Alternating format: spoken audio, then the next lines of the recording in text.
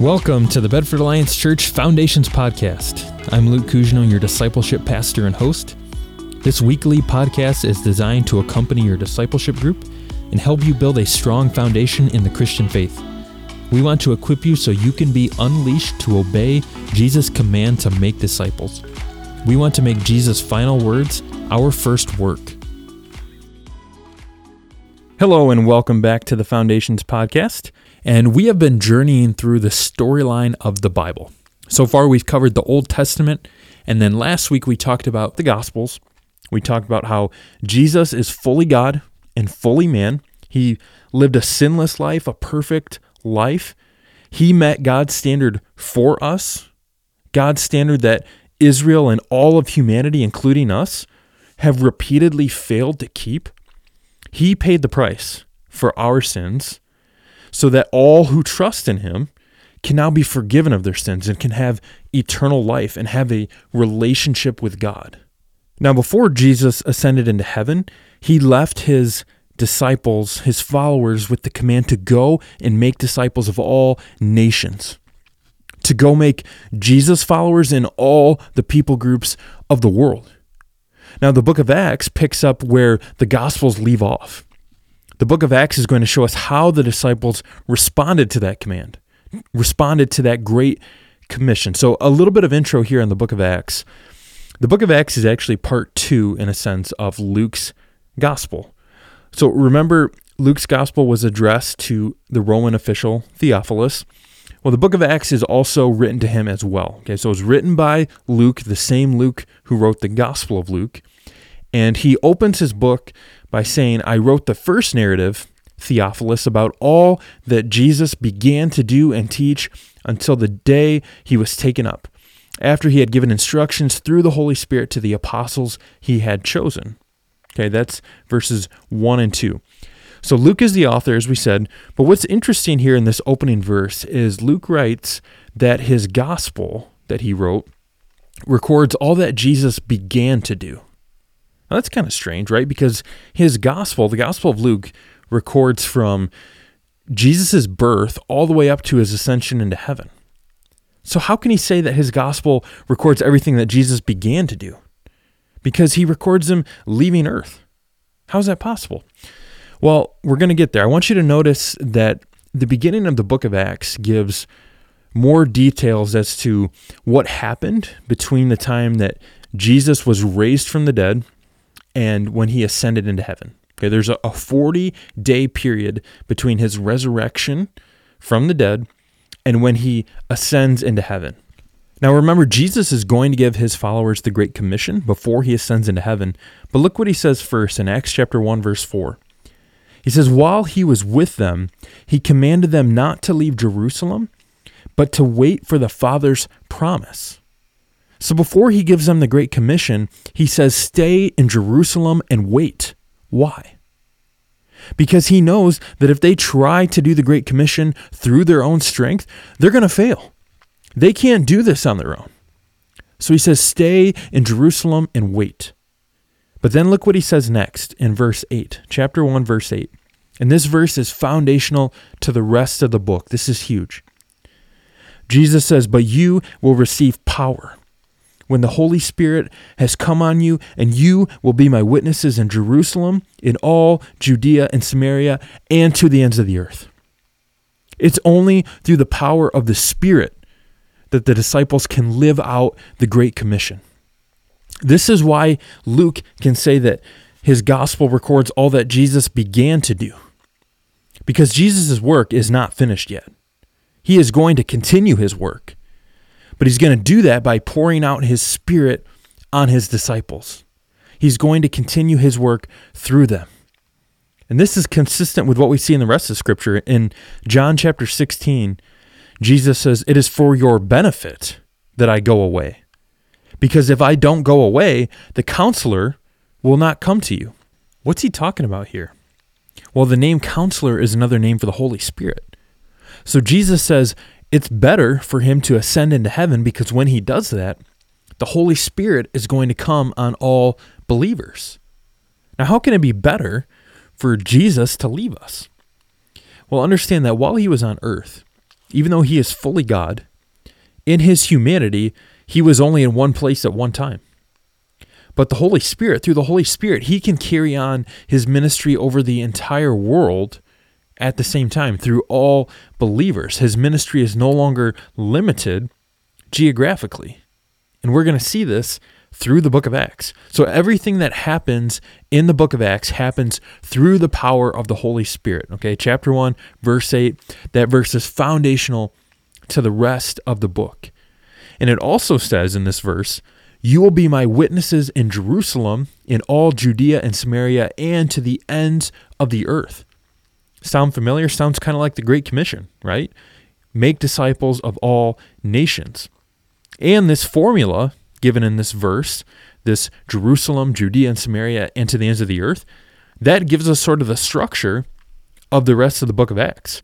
Acts is going to tell us how the gospel first spread in Jerusalem, then in Judea and Samaria, and then finally beyond. Okay, now an interesting note here, a lot of Luke's gospel records Jesus journeying to Jerusalem to go to the cross. Basically from chapter 9 through about chapter 19, Luke is recording Jesus heading toward Jerusalem to go to the cross. Now the book of Acts is going to do the opposite of that. It records the gospel starting in Jerusalem and then spreading outward. So keep this verse in mind. Keep chapter 1, verse 8 in mind as you read the book of Acts. It is foundational. Now let's talk a little bit more about the structure of the book of Acts. As I said, this first section of the book talks about the gospel beginning in Jerusalem. Okay, and this is from Acts 1:1 to 6:7. And we already talked about chapter 1 a little bit when Jesus tells his followers that they're going to receive the Spirit. Now in chapter 2, we see the fulfillment of that. The believers receive the Holy Spirit on what's known as the day of Pentecost. Okay, they receive the Spirit, they receive the power of the Spirit, and then Peter, who's now filled with the Spirit, stands up to speak, and 3,000 people are saved in one day. This is essentially the birth of the church. Imagine that, 3,000 people in one day. Chapter 2 also records the life of the early church. Starting in verse 42, it says, "They devoted themselves to the apostles' teaching, to the fellowship, to the breaking of bread, and to prayer." It also says all the believers were together and held all things in common. They sold their possessions and property and distributed the proceeds to all as any had need. Every day the Lord added to their number those who were being saved. So we see this incredible picture of this community of believers sharing life together. They're filled with the Spirit. They're focusing on loving God, on loving each other, and on Jesus' mission of making disciples of all nations. The gospel continues to spread in spite of opposition, in spite of persecution. The gospel continues to spread in Jerusalem. Then each section in the book of Acts ends with kind of a summary statement. So we see this first summary statement in chapter 6, verse 7.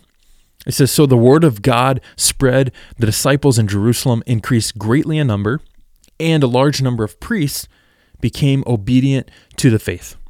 Okay, so we see the gospel picking up momentum in and around Jerusalem. Then we come to the next section of the book, which is Acts 6:8 to 9:31.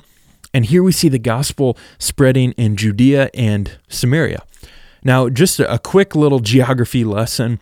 Understand that the Roman Empire was present at this time. Okay, the Romans are in control of this part of the world at this time, and they have different provinces within the Roman Empire. Think of it sort of like how we have different states within the United States. Okay, it's not like that. It's not a perfect analogy, but sort of like that. Okay, so the province right around Jerusalem is known as Judea, and then north of Judea is Samaria, and the north of Samaria is Galilee. Okay, so those are the three provinces that we tend to hear the most about when we're talking about the life of Jesus. So the summary statement in this section is chapter 9, verse 31. It says, "So the church throughout all Judea, Galilee, and Samaria had peace and was strengthened. Living in the fear of the Lord and encouraged by the Holy Spirit, it increased in numbers." So we see the gospel spreading in Judea and Samaria and Galilee. The gospel is moving. Then we come to the next section, which is Acts 9:32 through 12:24, and here we see the gospel spreading to the Gentiles, to the non-Jewish people. In chapter 9, we see the conversion of Saul. Now, if we back up one chapter earlier, in chapter 8, it says, Saul was ravaging the church. He would enter house after house, drag off men and women, and put them in prison. This guy was literally hunting down Christians and throwing them in jail for their faith. But then in chapter 9, he has a supernatural encounter with Jesus, and he becomes saved. And then he becomes one of the prominent figures in the rest of the book of Acts, and he becomes one of the key players in taking the gospel to the Gentiles. Now, a quick note here, Saul actually does not become Paul. That's kind of a common misconception. He actually had two different names, and this was pretty common back in this time.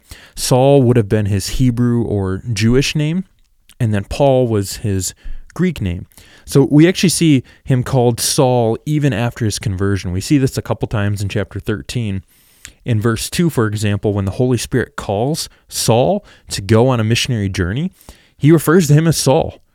And then in chapter 13, verse 9, it says, but Saul, also called Paul, okay, so it wasn't a name change, but he has two different names. So when he was in and around the area that was formerly Israel, he uses his Hebrew name or Jewish name, Saul, more often. And then as he goes on his missionary journeys and he travels into Greek-speaking regions throughout the Roman Empire, he is more commonly referred to as Paul. Okay, so just an interesting note. He actually didn't change his name. He had two different names. But getting back to the story, in chapter 10, Cornelius, who is a Roman centurion, he and his family become the first Gentile converts, the first non-Jewish people to become Christians. And then the summary statement for this section comes in chapter 12, verse 24, and it says, but the word of God spread and multiplied. Then the next section is 12:25 to 16:5. Here we see the gospel spreading in Asia Minor. Now, Asia Minor is another province in the Roman Empire. We're not talking about the entire continent of Asia here. This would be like modern-day Turkey. So the gospel spreads in Asia Minor, and it spreads through Paul's missionary work. So the church in Antioch becomes sort of home base for missions work, and we see that they commission Paul, or Saul, and Barnabas to go on their first missionary journey. And of course, as Paul goes on these different journeys, he's going to visit different areas and travel, and he's going to write letters to encourage and strengthen churches when he can't be there in person. And we're going to talk more about some of those letters next week. But the summary statement here comes in chapter 16, verse 5. It says, so the churches strengthened in the faith and grew daily in numbers. Okay, then the next section is Acts 16:6 through 19:20. Here we see the gospel spreads to Europe, to the continent of Europe. Paul goes on his second and third missionary journeys, taking the gospel further across the Roman Empire, specifically in the area of modern-day Greece. And the summary statement here is in 19:20. It says, in this way the word of the Lord spread and prevailed. Then the next section takes us to the end of the book. So it's from chapter 19, verse 21 through the end of the book. And here we see the gospel spreads to Rome, to the capital of the Roman Empire. So Paul is imprisoned, he's put on trial, and then we see in chapters 25 through 27, Paul actually appeals to Caesar. He's able to do that as a Roman citizen. He appeals to Caesar, which means he has to go to Rome to stand trial. So he's sent to Rome. And he's under house arrest, essentially, for 2 years in Rome. But while he's under house arrest, he's still able to proclaim the word, still able to meet with people, and still able to send letters that we'll again talk more about next week. But then the book of Acts ends abruptly. So we see in chapter 28, verses 30 and 31, it says, Paul stayed 2 whole years in his own rented house. Okay, so again, he's kind of under house arrest. And he welcomed all who visited him, proclaiming the kingdom of God and teaching about the Lord Jesus Christ with all boldness and without hindrance. And then it ends. That's the end of the book of Acts. So it ends kind of abruptly, but a lot of scholars think that Luke ends his book this way on purpose. Because if you think about it, the book of Acts records the gospel starting in Jerusalem, spreading to Judea and Samaria, spreading throughout the Roman Empire. And then the work of spreading the gospel continues to this day. The work of making disciples of all nations is still going on. The end, in a sense, hasn't been written yet. So that's at least one possible view as to why the book ends so abruptly, but that's the book of Acts. Now, a few key themes to look for as you read. First of all, as we said, look for the power of the Holy Spirit. Everything that happens in the book of Acts happens through the power of the Spirit. The gospel spreads only through His power. So look for that throughout the book. Also look for the necessity of prayer. Every major move in the book of Acts comes in response to prayer. We see this as early as chapter 1. In verse 14, it says, they were all continually united in prayer. The believers were huddled together in desperate prayer. And then in chapter 2, God responds by sending the Holy Spirit on them. We see this throughout the book. The believers come to God in desperate prayer, and God responds. God acts through prayer, and prayer shows our desperate need for the Holy Spirit.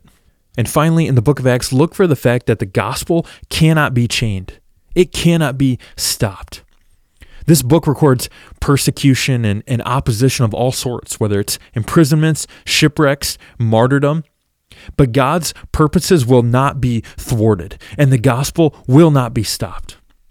So keep an eye out for those key themes, and let's learn from the early church. Let's take Paul's words to heart. Paul's words specifically from chapter 20, verse 24. He says, I consider my life of no value to myself. My purpose is to finish my course in the ministry I received from the Lord Jesus, to testify to the gospel of God's grace. So let's be men and women of prayer, filled with the Spirit, who live, like the early disciples, to make Jesus' final words our first work.